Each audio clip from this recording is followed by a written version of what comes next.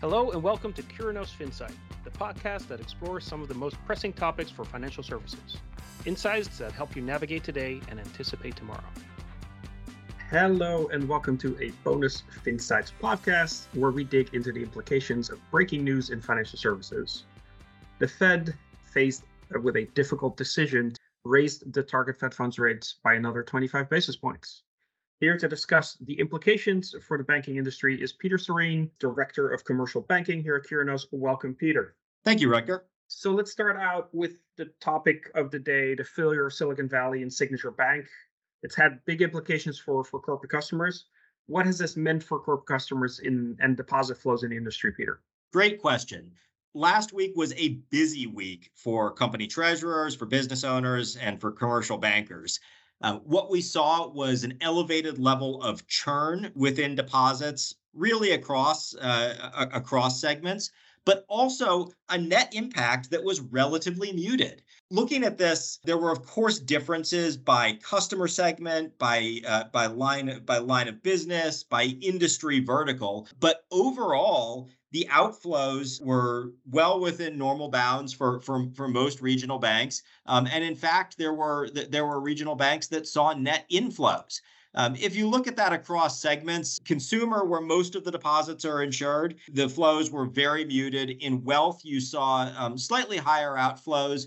On average, just under 2% on the week, but that was a big uptick from the normal flow levels that you typically see. And in commercial, the outflows averaged 2.38% for the week that's just ended. These are, again, larger than normal, but relative to the headlines that we've seen on average, that's a result that we think most bankers would be relatively happy with. Against that backdrop, you saw, of course, the Fed and the FDIC take assertive actions to bring a sense of assurance and stability to the banking market. We haven't seen major shoes drop yet since then, and that was the backdrop against which they were comfortable with the actions that they took. Looking at the data, as I think you would have heard Chair Powell articulate, the jobs data continues to be hot. The inflation data continues to be hot. It's moving gradually in the right direction, but they've got a long way to go. That was why I think you saw the FOMC continue to raise the Fed funds rate. Notably, they did not take their foot off the gas on quantitative tightening. They're continuing with that program at the trajectory that they'd previously articulated. And the only thing they've really done is a slight moderation in the forward guidance around future hikes, but they've still indicated that incremental firming of monetary conditions may be required. Yeah, so very, very interesting times. And right, like, yes, what I think is referred to as a crisis, but pretty much the response was not as bad as we thought it could be. What do you think that the Fed actions today means for retail and commercial deposits going forward? So a couple of points. First, the overall supply of deposits in the market continues to be a challenge. That was a challenge going into the past couple of weeks. And with the Fed continuing to pull money out of the system through quantitative tightening, and with customers continuing to seek yield direct investing in government securities, either directly or through money market mutual funds, it's structurally a shrinking pie. At the same time, you've seen longer term interest rates come down, which is a bit of a headwind to asset yields. And you've seen continued pressure on deposit rates. So really, banks are getting squeezed a little bit on deposit profitability. And if you look at some potential implications from the last week, particularly in the commercial space, where we would expect more company treasurers and business owners to be paying more careful attention to their bank statements than they may have in previous weeks or months, and to be more open to additional conversations as they think about whether or not they want to diversify a little bit, maybe by adding another bank to the bank group. That's a recipe for continued upward pressure on deposit rates across segments, but particularly in commercial. And then do you see that in both directions? So if people diversify and say, hey, you know what, instead of having money in two bank accounts, let me add number 3 or number 4.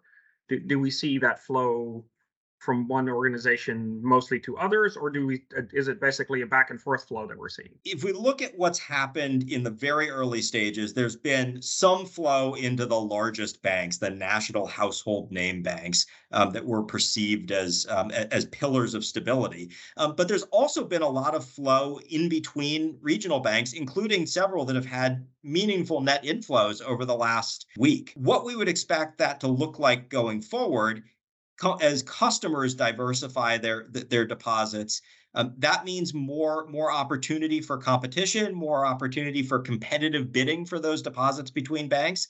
And so we would expect that it will most likely take both more activity and potentially more rate to land in a similar place to where you otherwise might have on deposits. The other thing to note is when we think about diversification, there are a couple of ways to do it.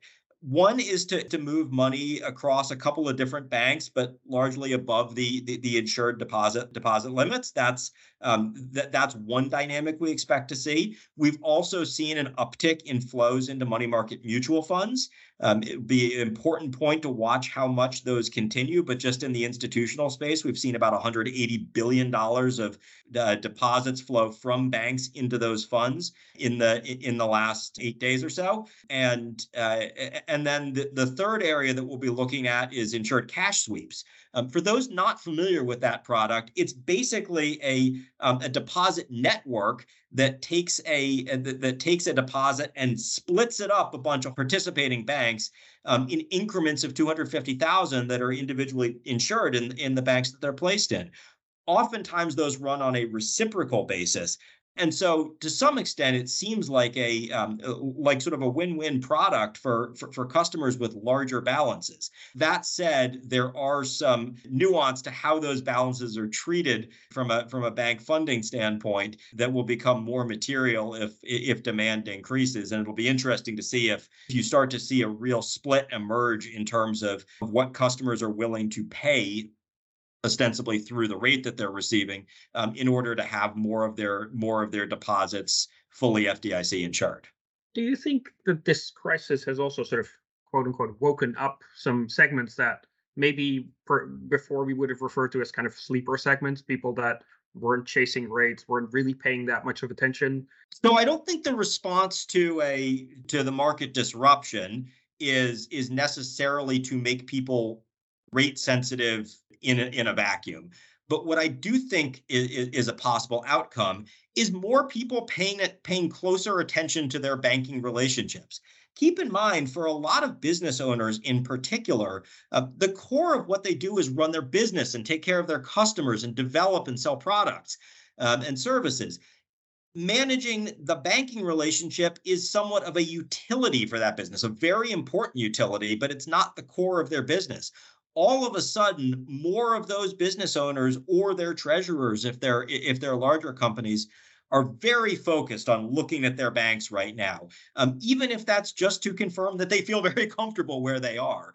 And as they do that, that increased focus will open up a range of questions around the rate that they're earning on their deposits, about what they're paying for their bank fees, and about the resiliency and diversification of exposures in their bank network. Finally, what do you see going forward? The FOMC having to make this hard trade-off, going through a crisis, still with high inflation. What do you think is going to happen going forward, or what is that trade-off going to look like for the FOMC committee? To listen to Chair Powell, it didn't seem like it was that hard of a trade-off. My read on the commentary was that the committee was feeling pretty good about the actions that they'd taken, feeling pretty good about the stability and resiliency of certainly at least the vast majority of the banks in the country, and they were looking at the data and saw continued employment and inflation numbers that were not where they wanted them to be. And so it seemed like it was the vote was unanimous, and it seemed like there was a lot of consensus around that. I think there are big unknowns, and we don't purport to have a crystal ball on what's going to happen to the economy as to what will happen going forward. Chair Powell did allude several times in the press conference to a potential tightening of credit conditions from banks. Again, not observed yet, but a potential tightening of credit conditions, which would have a similar effect to a tightening of monetary policy. And I think we'll just have to wait and see how that plays out and see how the data plays out. But certainly they've signaled that they intend to keep up the fight against inflation, even if that means higher rates. It's also worth noting, and these things can change quickly, but the FOMC members, through their dot plots, anticipate yet another hike after this. And they do not anticipate cutting rates this year. If you look at the Fed funds futures market, that tells a different story. Market participants do expect another hike, but then they expect the Fed to come back down sort of 50 to 75 basis points by the end of the year. Again, those markets move quickly, but that's where they are as of today.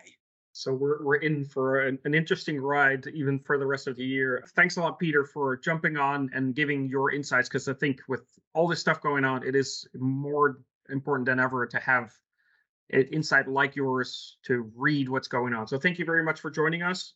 And thanks everyone for listening.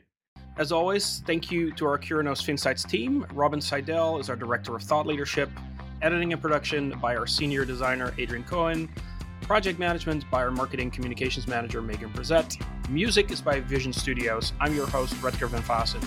You can find more insights at Curinos.com. Please subscribe and review wherever you listen to podcasts.